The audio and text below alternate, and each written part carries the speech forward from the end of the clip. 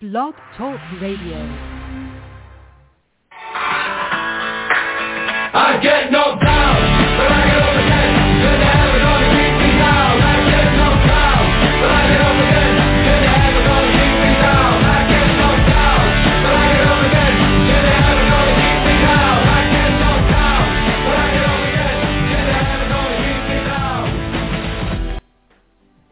Welcome to the Anthropocene. And yes, I've changed the music for this episode because it is more fitting.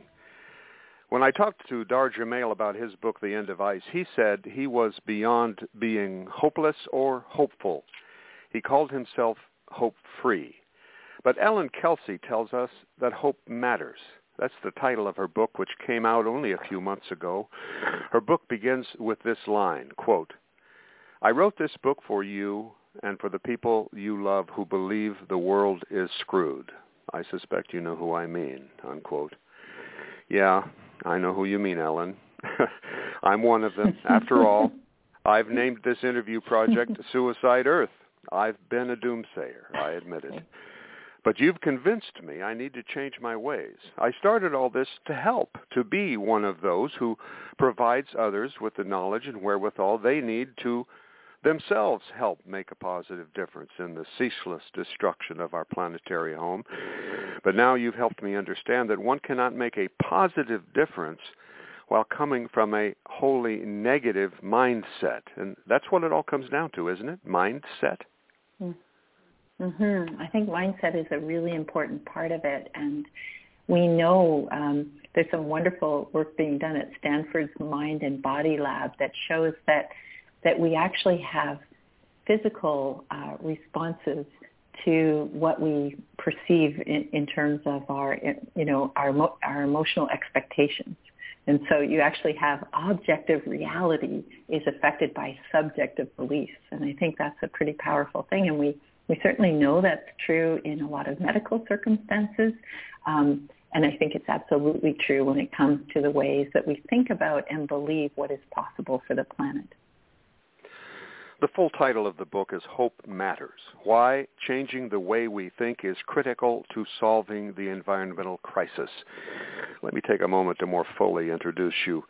Elin Kelsey is a PhD and a popular keynote speaker and media commentator. Her work focuses on the reciprocal relationship between humans and the rest of nature, particularly in relation to the emotional implications of the narrative of environmental doom and gloom on children and adults. She's an award-winning author of several environmental books for children and adults.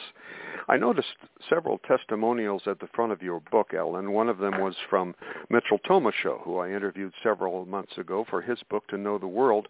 Mitch tells me you two actually taught a class together once?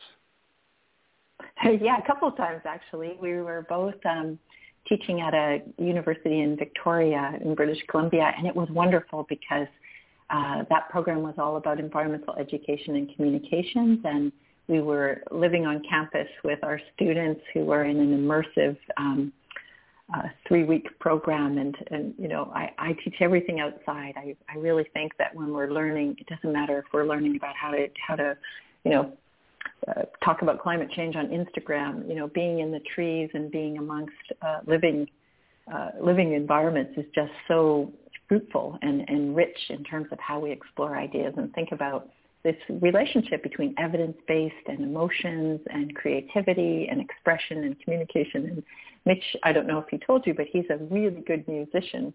And so we ended up doing a lot of work musically as well as we explored these ideas around climate change and what kind of world we're co-creating.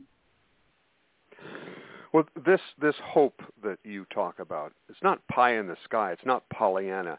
It's evidence-based. It has scientific underpinnings, right?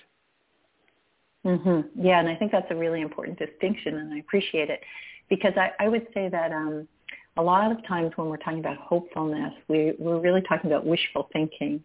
And wishful thinking, as I see it, is, you know, when you really hope something or wish that something would come along and, you know, make something better, you know. And we know if you think about literature, a lot of times there's this narrative of dystopian literature around climate change, for example, and that's where we think everything is ruined. Or there's this idea of noble bright, where a hero comes in and solves everything for us. And I'm really much more interested in a narrative idea which is called hope punk.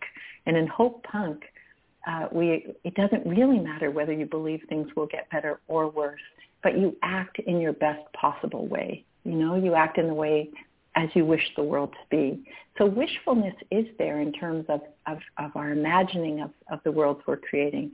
But the evidence that I'm talking about around hope is looking at the psychology of hope, the philosophy of hope, and looking at real-time change. And I think this is a crucial part of it, is that because we have such a doom and gloom narrative about the state of the planet and about the prognosis of climate change, for example, we assume that things were good and are always getting worse. And because of that really dominant assumption, then we often don't look to see whether the thing we really care about has changed in any kind of positive direction, or whether there are solutions that are worth amplifying, or those kinds of things. And I often say, if you and I were talking about sports or politics or something, I'd never come on a show like this and talk to you if I didn't know, the score from yesterday or who was playing. But it's very common to talk about climate change or to talk about the environment without specificity, or to know what has changed in the recent time, because of the assumption that it's all heading in a negative direction and we don't really need to look. And so I think the evidence that I'm talking about is positive trends that are moving in the ways we need things to go, and yet we hear very little about them, because almost all of what we hear about the environment we learn from the media, and the media, we know, is very heavily oriented in problem identification rather than solutions orientation. So the vast majority of whatever we hear about the environment is telling us about important problems. And I should be really clear, climate change is an urgent, global, really worrying problem, as is marine degradation and other things. But because we only hear so much about what's broken, we almost never hear about what is moving in a good direction, and then we assume that nothing is moving in a good direction. And that's very defeating for us in terms of how we feel, we can be involved. Well, the way I see it, your book is, for me, your book was kind of in two parts. One is about this deal about hope and how important it is in actually moving forward, and then the other was really, I thought, a whole section of proofs where you told me a whole bunch of stuff that I was not aware of, and I've been paying attention in this area. But you told us a whole lot of positive things that are happening, and we'll get to that. But let's stay with the hopelessness and the hope right now. You mentioned the media, the 24-hour news cycles, people's alerts on their social media. It's all fueling an epidemic of hopelessness, and yet if we think about it, if there's school shootings, if there's floods, we reassure our children. We put restrictions on violence in the movies, but we bombard them about the ruined state of our planet, basically telling them it's up to them to save the world. I know. I find that such an interesting discrepancy, because I would say the number one thing people ask me about or challenge me about when I'm talking about hope is they'll say, aren't you afraid of creating complacency? That somehow if we speak about hope or solutions that are having a positive effect, we'll make everyone complacent. And yet we don't say that when we're thinking about, how do we talk to children about school shootings, for example.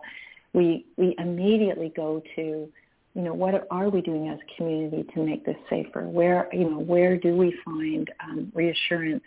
Because we know that the way we move forward through tough times is by feeling part of a collective and by feeling that we have support around us. And yet for some reason we don't do that with the environment.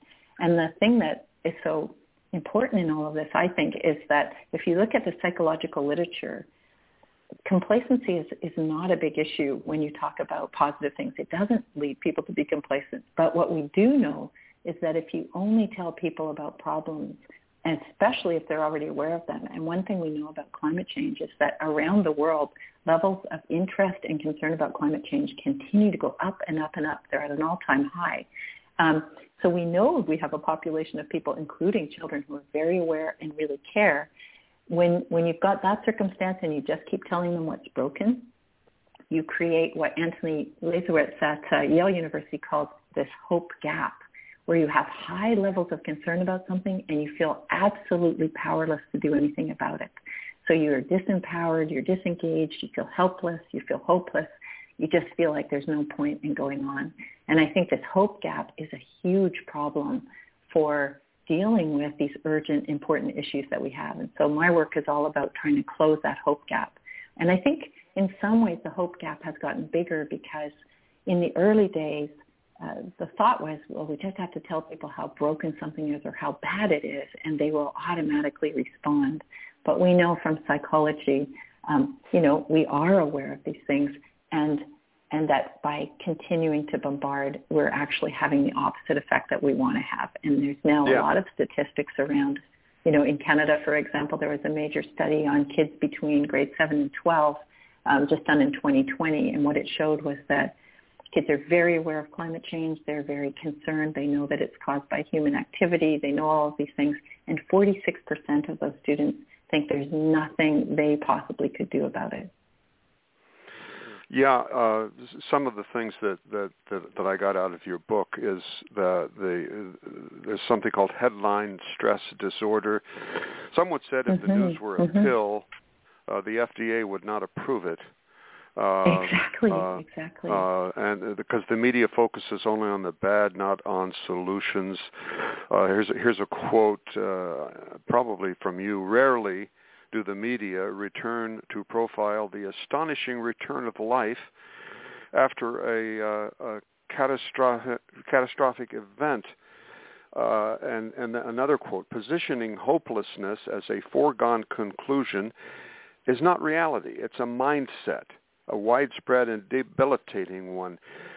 You say that hope is, the environmental crisis is also a crisis of hope, and that hope is therapeutic. And you mentioned a couple of things about the power of mindset. You mentioned the hotel room attendance study and the Japanese lacquer tree boys. I thought those were both very interesting. Yeah, in both of those cases, in the hotel room study, what they were looking at there was hotel attendants, so the people who are kindly cleaning our rooms, after we are using them. And that one of the things that researchers found was that those people were concerned that they didn't have time to do any kind of physical activity to take care of themselves because they were doing, they were working so hard, long hours, those kinds of things. And so what this study did was it took one sample group and people just, the researchers just listened to those concerns of those hotel room attendants. And then the other group, the only intervention that they did, they didn't change diet, they didn't change exercise regime, they didn't change anything. The only thing they changed was that they showed hotel room attendants that the kinds of activities they were doing, like, moving towels and, reaching up to dust something or, flipping a mattress, those kinds of things were actually a lot of the similar activities they would do if they went to a gym, that they were actually doing physical activity. And just by changing that mindset that, in fact, they were getting physical activity, what they saw was a drop in blood pressure and a drop in weight. Huh. And some of the statistics that you came up with were distressing, and I'm not sure where this came from, but only 5% of Americans believe we can reduce climate change. Well, these are coming from studies around, again, the sense of disempowerment. So what's really fascinating to me is we have many multi-year surveys that look at knowledge and attitude around climate change. And as I said, those continue to go up and up and up, so that this whole issue of, climate denial, which was a really concerning issue not that long ago, has really kind of moved away. Like the general, and I think we see a beautiful example of that when President Biden, on his very first day in office, made statements around climate change, right? Rejoining the Paris Accord. Now, he was doing that because there's so much momentum around climate change that he now saw that as a unifying force in the United States, that this was not a question of divisiveness around climate change. He knew that by talking about that, he was bringing people together around something they are mutually concerned about. I thought that was a really interesting shift. So now the bigger issue is what Michael Mann, the climate scientist who is part of the IPCC, the Climate Change Agreement, what he talks about is climate doomism. And in fact, that's a big thing, because if we think we're doomed, that there's nothing we can do about it, then again, you don't have to take action, right? So politically, you can use climate doomism to cause people to give up, and to reinforce those ideas. And I think what's so sad to me is that when we see, like, for example, the news coverage of the most recent CC report that came out just last week, again, these headlines, which are so scary and frightening, the issues themselves are scary and frightening. But by positioning just the problem and not foregrounding the solutions that are going on, the kinds of amazing actions that are taking place and the impacts they're having, we keep feeding this climate doomism, and then we cause people to feel yet again despondent, helpless, hopeless, and therefore non-active.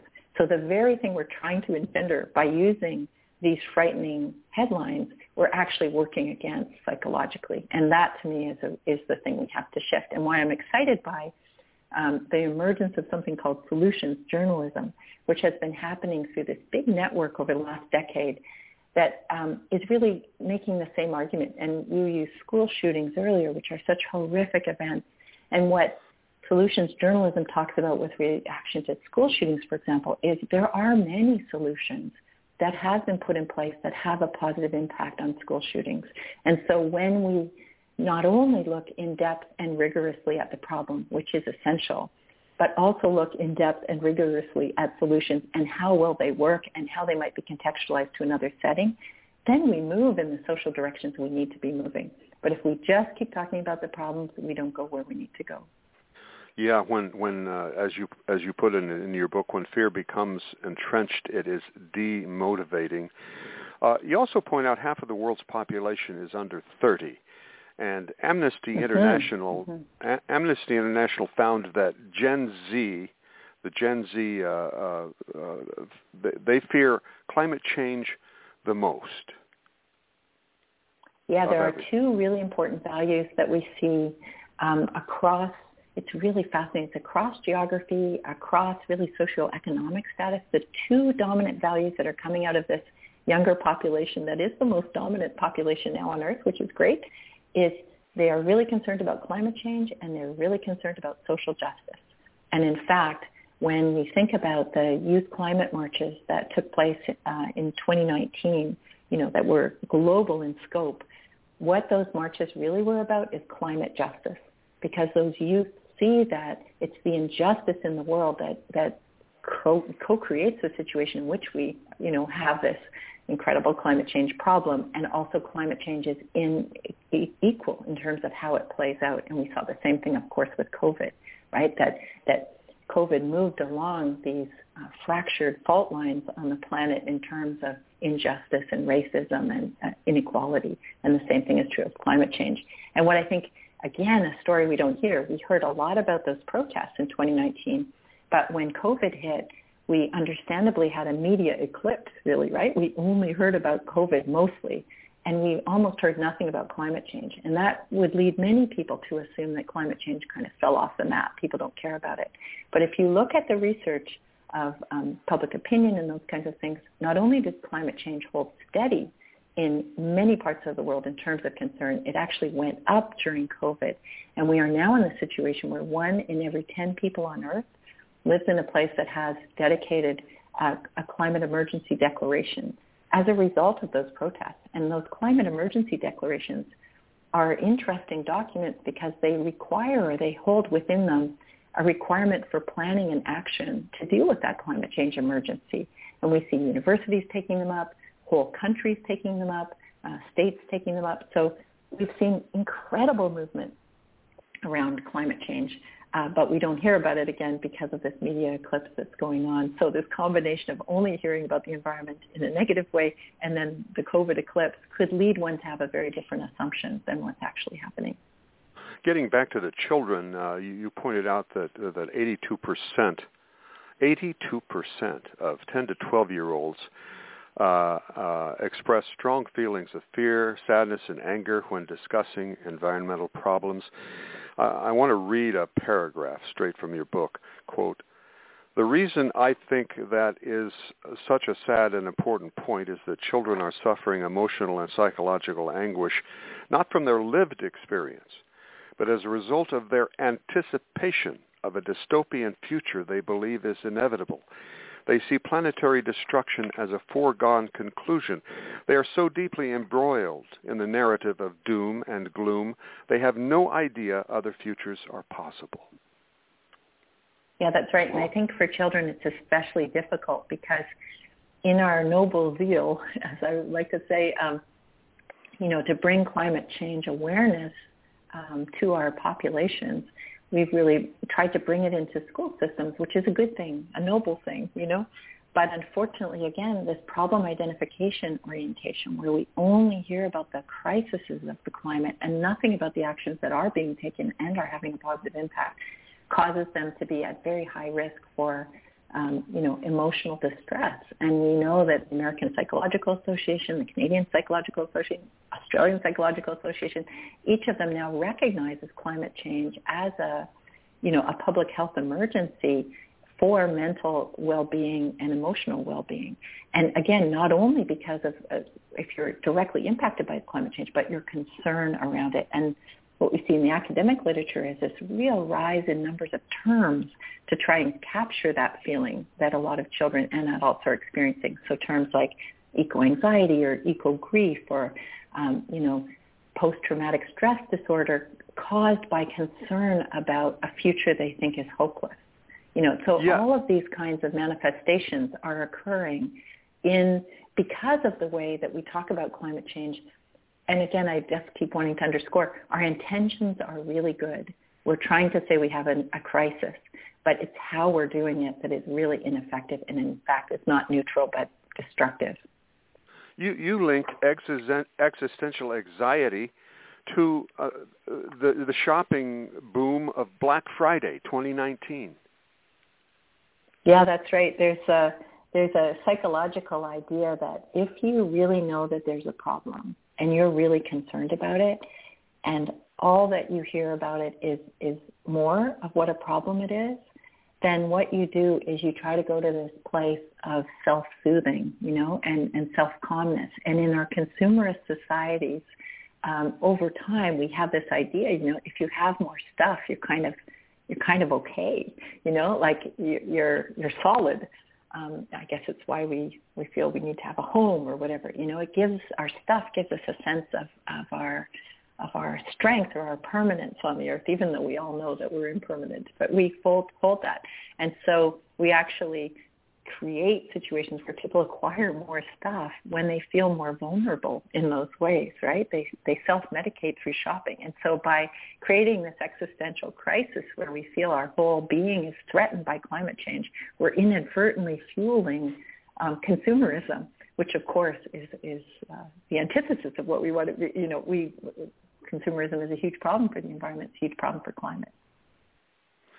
American Psychological Association states that hope helps us stay engaged with stressful situations, to promote coping skills, and reduces denial. I want to read something else directly from your book. Feeling furious and upset at deforestation, coal-fired power plants, and politicians who fail to lead urgently needed climate reforms, or angry that you've inherited a screwed-up situation from previous generations is justified. Outrage shows you know what's going on and you know what absolutely must change. Reaching the point of enough is enough spurs us to protest, boycott, and stand up for the things we love and believe in. Anger and hope are not opposites. They have a symbiotic relationship. They're mobilizing emotions. Exactly. And, I think this is a really important point because often when you're talking about hope, it's easy to imagine that you're asking people to just be cheerful or, like always thinking brightly. But really it's the complexity of emotions that's so important to this. And both hope and anger are very activating emotions. They cause us to move forward or to do things that we know are important and that are hard to do. And then there are a whole bunch of other emotions that we have, like despair or helplessness. They're very deactivating emotions, and they cause us to close down. And what's fascinating to me is that both hope and anger cause us to look out and to work more collectively and more creatively, actually, whereas these other emotions cause us to shut down and to go very insular and to feel like we can't take action. And so some emotions create a lot of agency, a lot of sense of empowerment, a lot of sense of action, and hope and anger really work symbiotically to do that. There's a woman named Lisa Kretz who's an academic who's done a lot of work on what she calls outlaw emotions. And one of the really important ideas around this is that when we're talking to people about how they feel about the environment, and we rarely do that, we often talk about the environment in terms of what we think about it. But when we talk about what we feel, you'll find there's a huge range of emotions that we hold around any issue at any particular time. And creating safe spaces for people to share those feelings is a really important part of engendering the empowerment or the sense of pride that one can make a difference. And that is further fueled by this, what I was talking about, where, having current information about what is happening so that you can throw yourself behind it. It's those two things together, really sharing the feelings we honestly have and then being aware of current things that we can be a part of. Those two things together are really important. And I worked this last summer to create an existential toolkit for climate justice educators with a whole group of academics from around the world who are all working in these kinds of questions about how we create those safe spaces for feelings and emotions to be expressed. Existential toolkit. I like the sound of that. I was actually I was interested to find out that there's actually in the studies being done, there's something called hope theory. And hope theory is anchored in the belief that human actions are goal-oriented. I really liked the quote, "Hope is a verb with its sleeves rolled up." Yeah, there's a lot of different theories around hope, and that particular one is really helpful to think about. It puts it in a behavioralist kind of framing, So it's like you can set a goal. The idea behind hope theory, as that's used, is that you can actually set aspirations and move towards them, So it puts a lot of agency on individuals. And there's a lot of work being done in that area that I think is very powerful.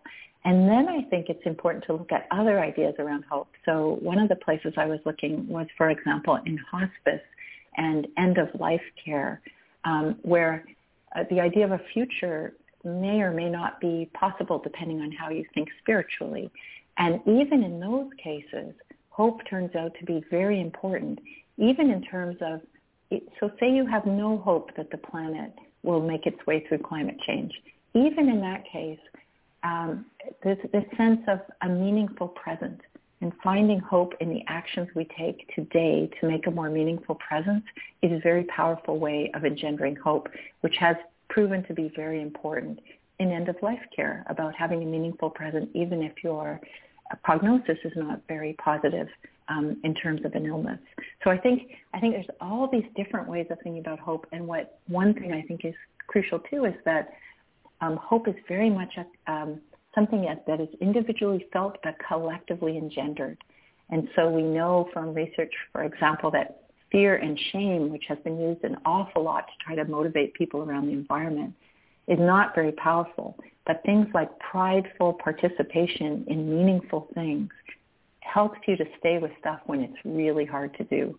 And I think that we see in British Columbia, for example, with COVID-19, the health officer here, the way that she was thinking about it was be kind, be safe. So she was really trying to engender these collective responses of taking care of others as a way of moving action around COVID-19. And it's very similar to this idea of a collective movement. I think that's why the climate change marches have been so powerful. I was interested that you mentioned that there are climate anxiety support groups. I am certainly not aware of any in my area. How common are these? Are they growing?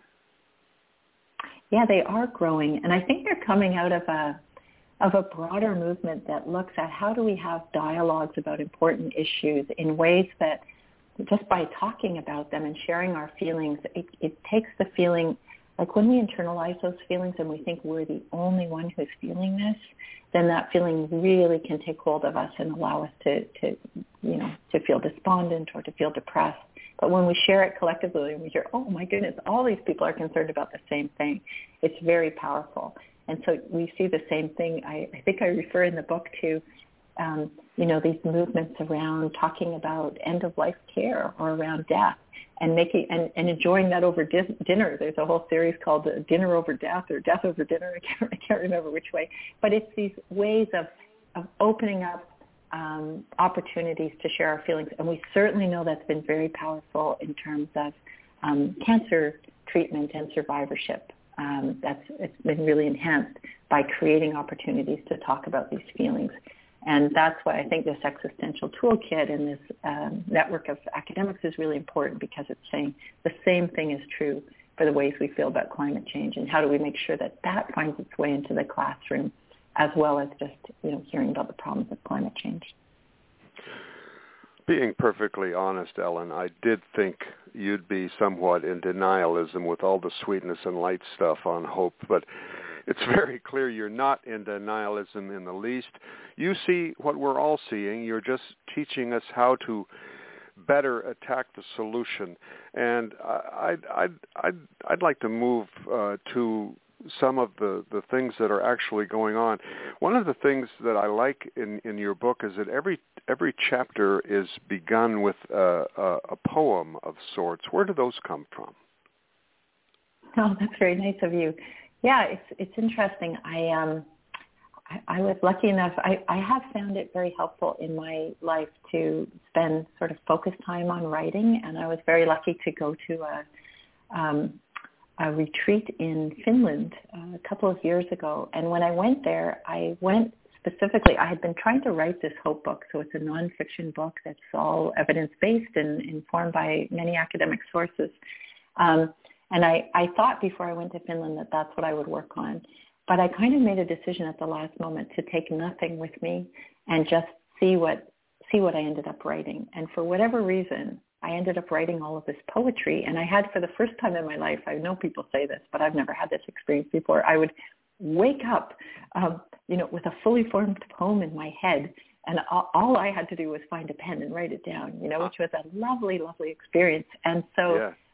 There was something about this process of just, I'm very, very interested in the agency that exists in the other than human world. We know that there are 8.7 million other species on Earth as a modest estimate, because many species have not yet been identified.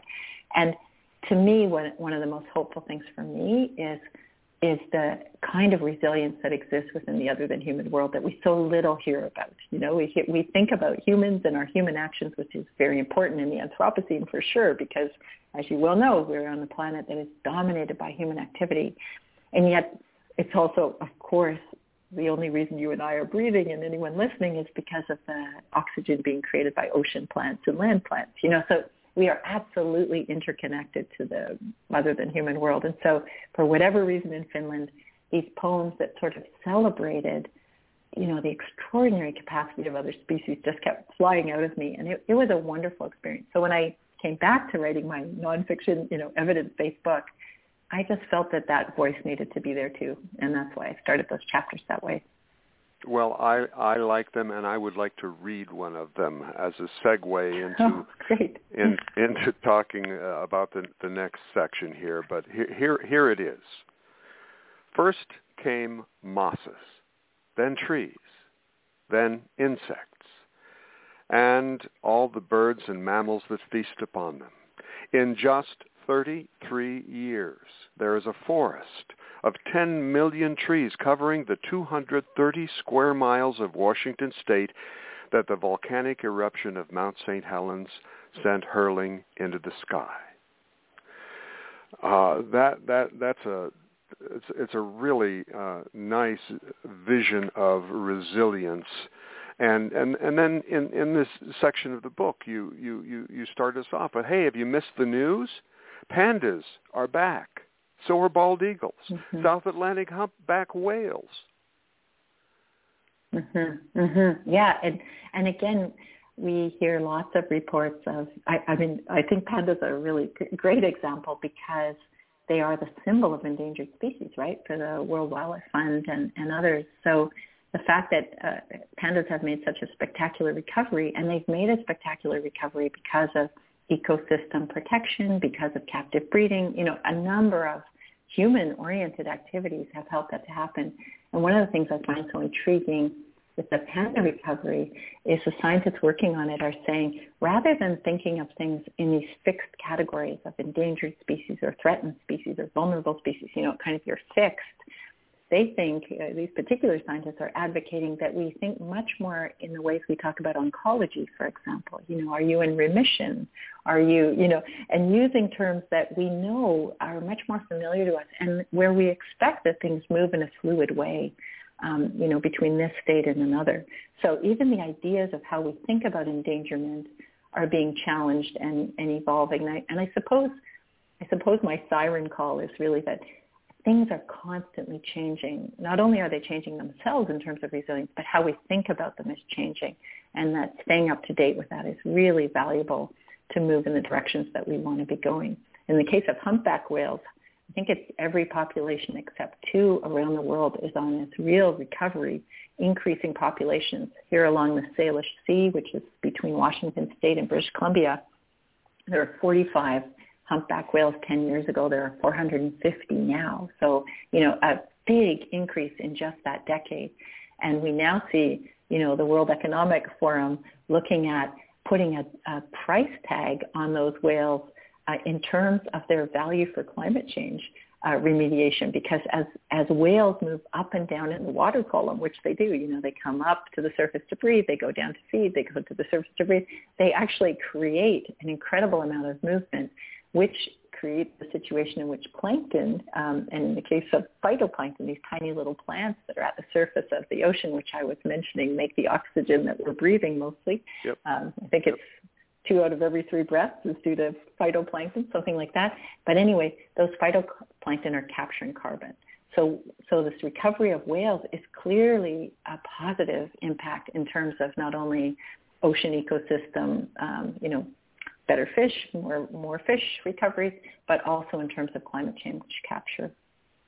Well, it was refreshing to me to this whole section of your book, talking about a lot of things that I had just not, I guess, allowed into my mind with all of my negativity and doomism. But you talked about the green corridors, all the migration routes worldwide that are being put in place by humans, all the rewilding that's going on. Mm-hmm. Yeah, I just heard yesterday, there's a massive rewilding project going on in the Netherlands. And for the first time, wild cats have now been reintroduced into that ecosystem. So this rewilding movement is really important on a number of frames. One is it's super important for biodiversity, right? So more species and trying to deal with this problem of rapid loss of species. So rewilding matters for that.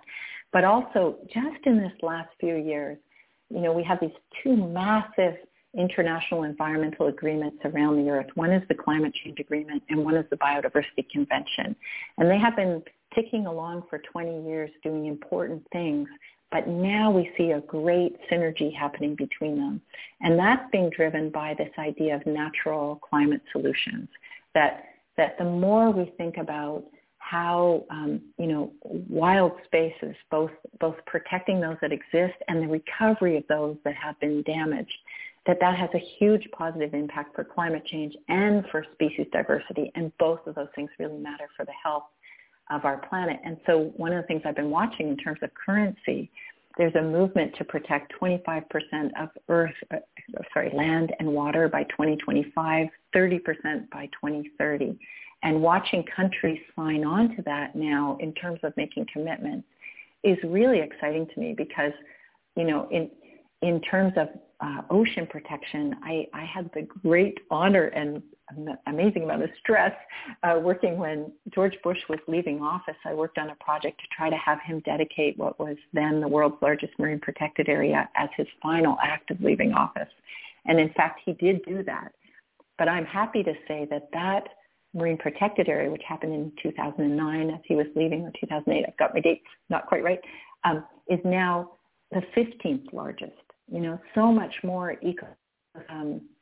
ecosystem scaled marine protection has happened since that time that what I worked on is dwarfed, which is really a wonderful thing.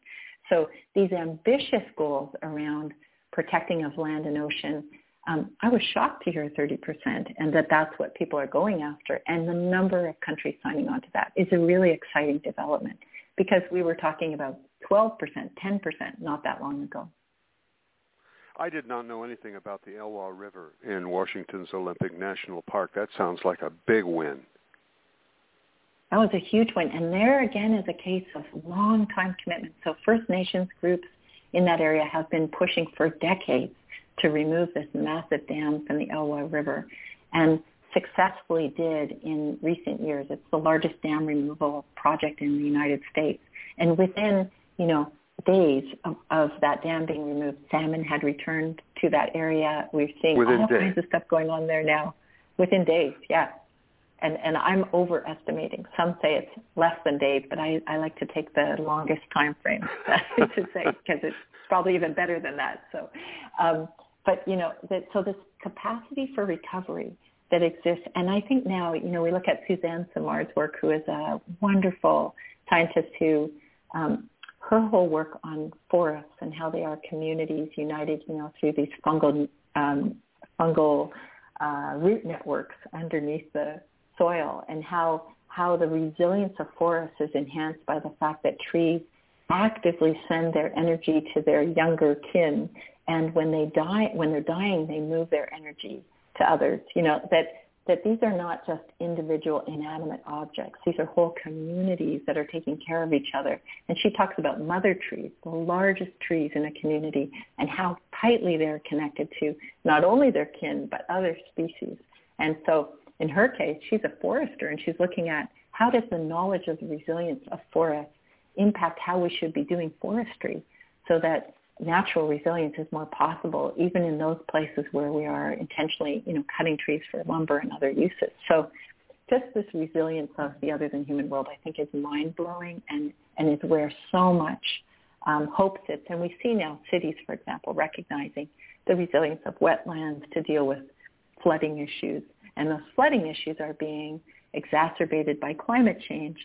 And the remediation of that when we bring in more wetlands, for example, and the conditions in which they thrive, it actually helps to deal not only with the flooding, which is the problem we see, but also the root cause, which is the climate change.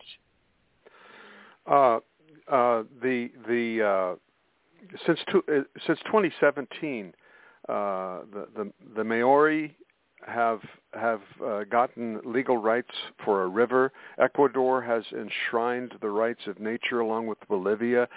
In northern India, the Ganges and Yamuna rivers have gained rights. Toledo, Ohio has granted Lake Erie legal personhood, and although it makes sense, you did point out that there is much less biodiversity loss on indigenous lands. Mm-hmm. Yeah, you're touching on such great points there. I think one is this right to personhood, or the allocation of rights. So right now, the way our legal system is set up is as if the only thing on the world is humans. But of course, we know that's not true. And so as we look at these very novel ways of attributing rights in our legal framework as we, collectively share it, then you allow for guardians, for example, in the case of Maoris, guardian to our indigenous peoples are taking on the role of speaking on behalf of that river or speaking on behalf in a legal sense. And so really innovative ways of looking at how we protect or give voice to species beyond humans. And so I think this landscape of our legal landscape is shifting too. And there's, a lot of that is coming out of an animal rights sentiment. That's one driver of it. And we see that certainly there's a lot of activity around the rights of gorillas or chimpanzees or elephants, those kind of things. But also this more ecocentric sense of rights. So the rights of a river or the rights of a mountain. And that's coming from a First Nations or Indigenous real sense of interconnectedness, that we are not separate from nature. We are nature. And so, of course, those rights are there already within a traditional knowledge way of seeing the world, and then being allocated in a legal framework. If we look at food production, everything seems to be changing pretty rapidly there too.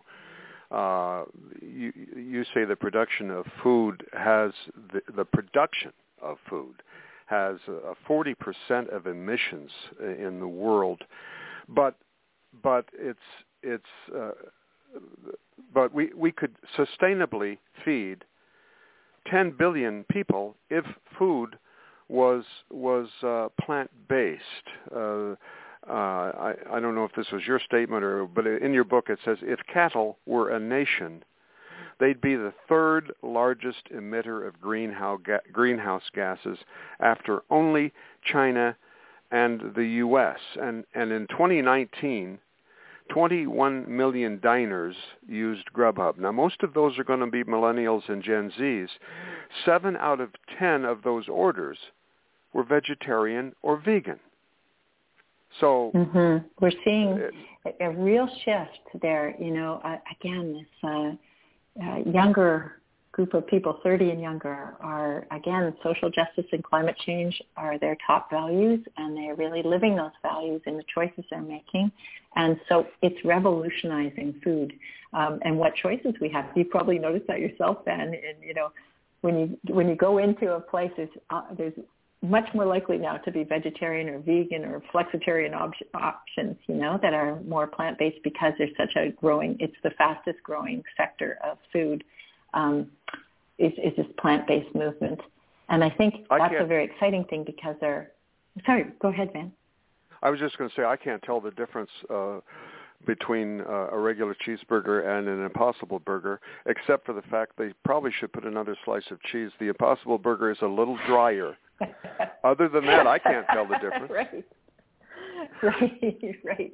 Yeah, and like the emergence of those kinds of foods, right, which are very popular and showing up in all kinds of places. Yeah, so I mean, it's an exciting shift, because there are a number of international research projects that show we could feed the world quite well and healthily on a more plant-based diet. And here in Canada, I'm in Canada at the moment. Just a few years ago, the Canadian Food Guide changed for the first time to all of its protein suggestions were plant-based. So we see the change happening now in a policy framework as well. And I think it's fascinating when, we started our interview talking about how mindset affects everything. There's a fascinating study done on how we describe the taste of plant-based foods.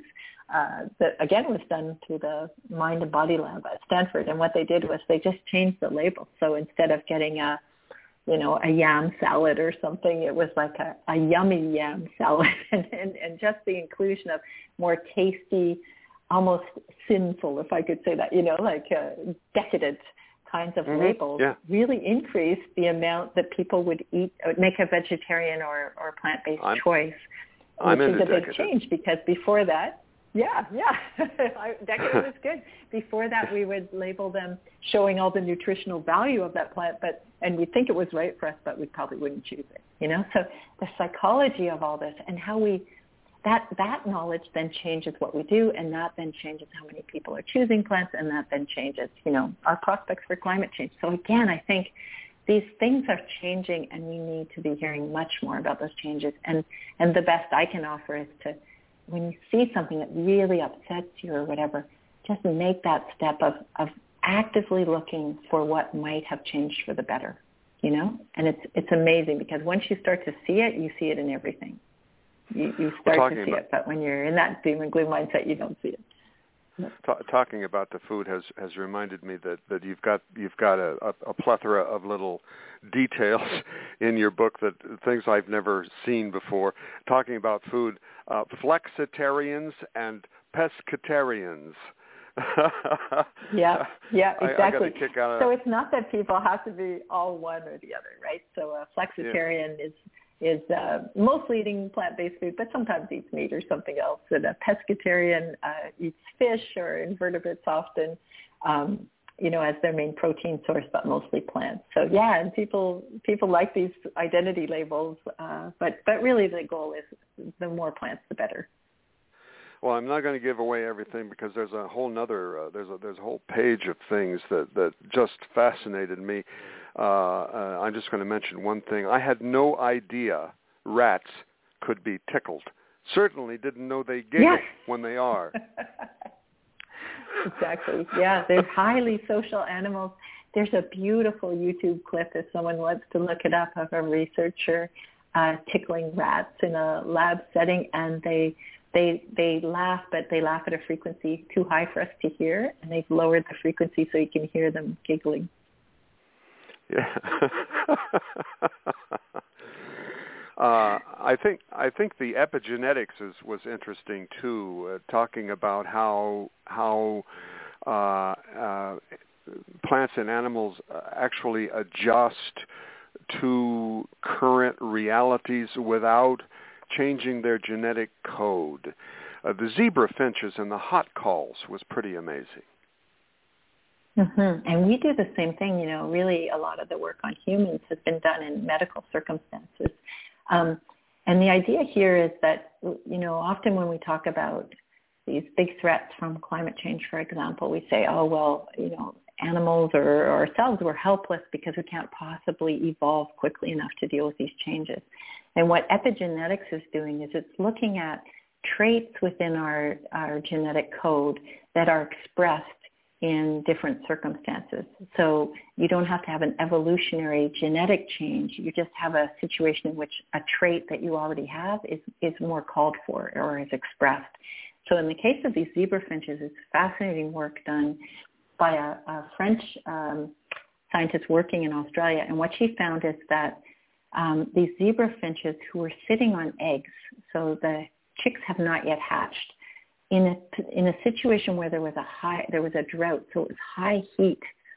She doesn't know if it was the mother or the father birds or both, but an adult bird made a call that only was made in these high heat circumstances. It's a call the bird would not normally make. But when they made that call, what they found is that the developing chicks within the egg developed differently. And so those which heard that call actually were more able to deal with high heat circumstances, and they actually built nests that would allow them to deal with heat better, and they were different in size. They were smaller in stature and more able to deal with high heat, which is remarkable. So their DNA didn't change, but this expression of how those genes played out changed.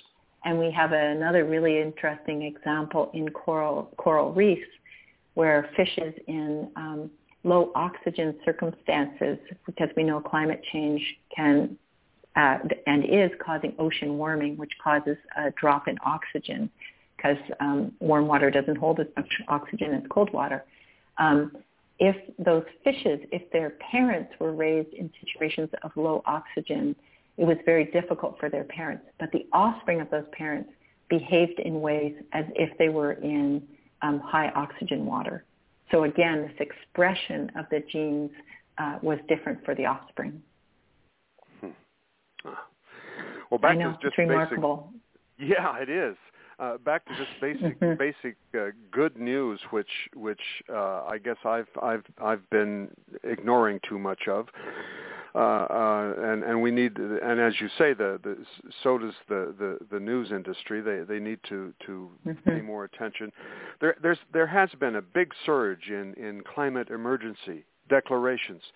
127 countries have restrictions on plastic bags. The EU has banned plastic straws, and you point out that 2/3 of the world population is going to be living in megacities by mid-century, which will mean a lot more mass transit and bicycles and things. Millennials, and I think coming out of, please go ahead. I was just going to add that they say that millennials and Gen Z are turning away from car ownership.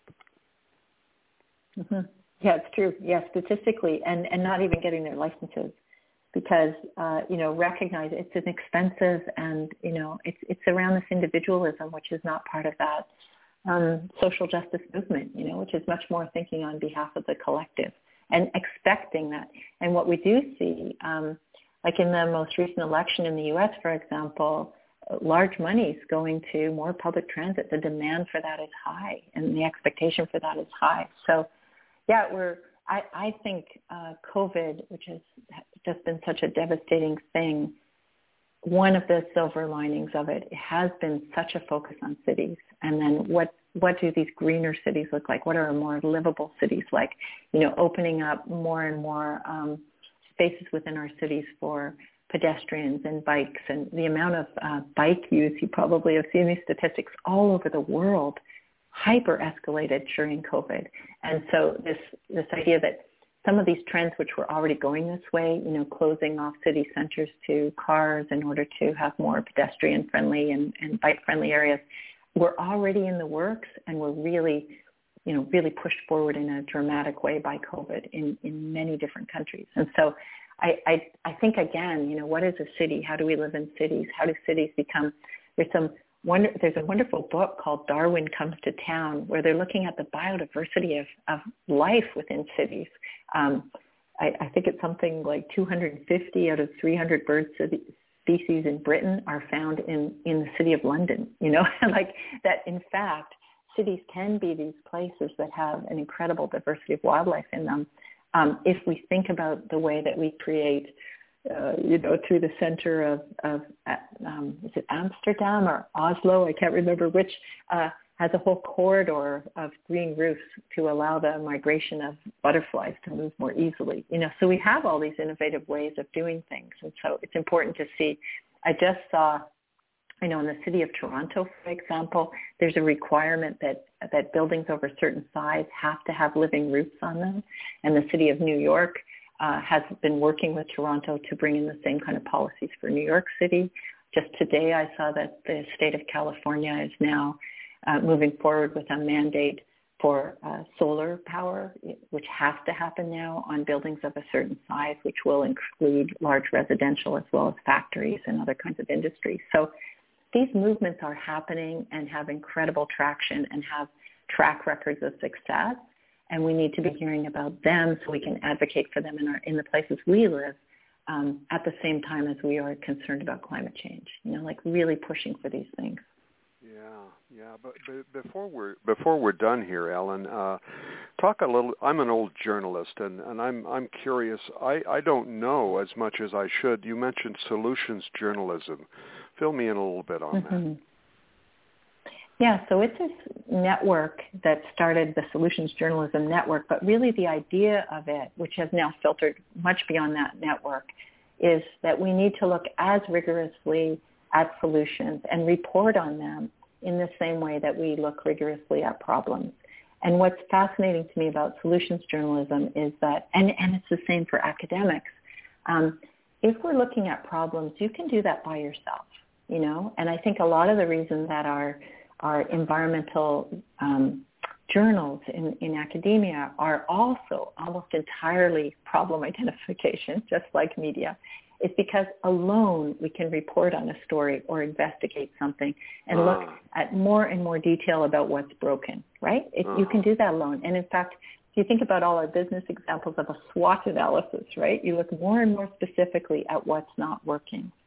What solutions journalism is doing is what positive psychology is doing. It's what I think collaborative research is doing, is saying to really look at solutions, you have to work collaboratively with others. You have to move beyond your field of knowledge to work with others who have a broader field of knowledge, because solutions tend to sit in policy, in practice, in science, in social norming, in all of these things. And so to me, it's this movement from individualism to collectivism. And that's why, again, I think the response to COVID vaccines, which was the largest scientific collaboration we've ever seen on Earth, is a very positive development, of really working collectively towards something that matters.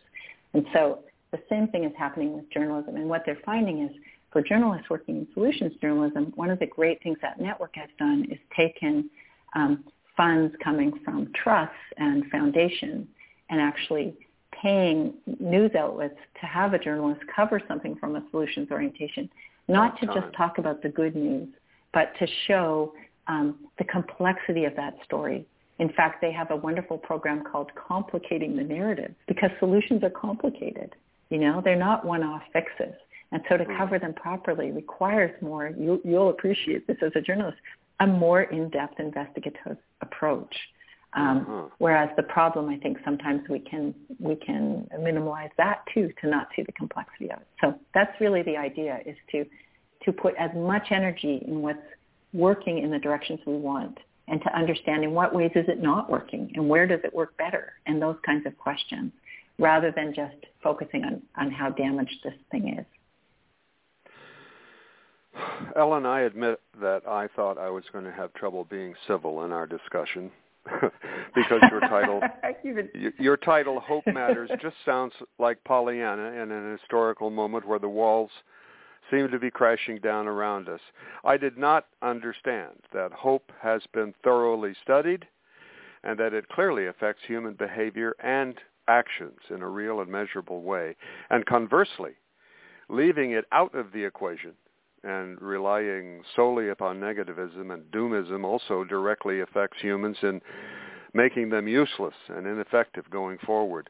You've helped me define my own feelings. I do retain a good deal of hope and optimism that we can do something about our ongoing destruction of the planet. Your book details many, many areas where we are doing things and making a difference in this regard. I realized most of my emotions have been anger over what we've already allowed to be done to the planet, anger at the inherent stupidity of our species. But I will be adjusting my utterances going forward with the new realization that gloom and doom are just as harmful to our cause as many other things we're doing. I interviewed Solomon Goldstein Rose for his book, The 100% Solution. He's a millennial, still in his 20s. His take on things was very matter-of-fact and straightforward. We can fix this. We can fix this. Thanks so much for talking with me today. And thanks for your openness, Dan, and that was a wonderful conversation. I really appreciate it. All the best to you. I hope to run into you again. Sounds great, Ben. Thank you. Take care. Okay. Thank you. Elin Kelsey's book, Hope Matters, came out just a few months ago. You know how to find it. It's an unexpected gem in these times of turmoil that teaches us how to move forward successfully in attacking the dire straits we face in a quickly changing world. Hope is a silly idea. It's the one thing that will keep us on track towards solutions. Thanks for joining in on another episode of Suicide Earth. We're not just killing us, but we can fix this.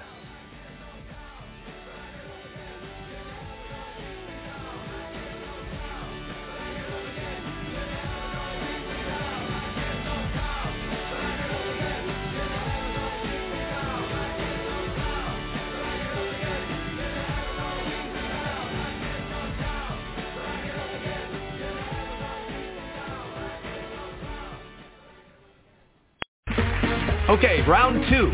Name something that's not boring. A laundry? Ooh, a book club. Computer solitaire, huh? Ah, sorry, we were looking for Chumba Casino. That's right. ChumbaCasino.com has over 100 casino-style games. Join today and play for free for your chance to redeem some serious prizes.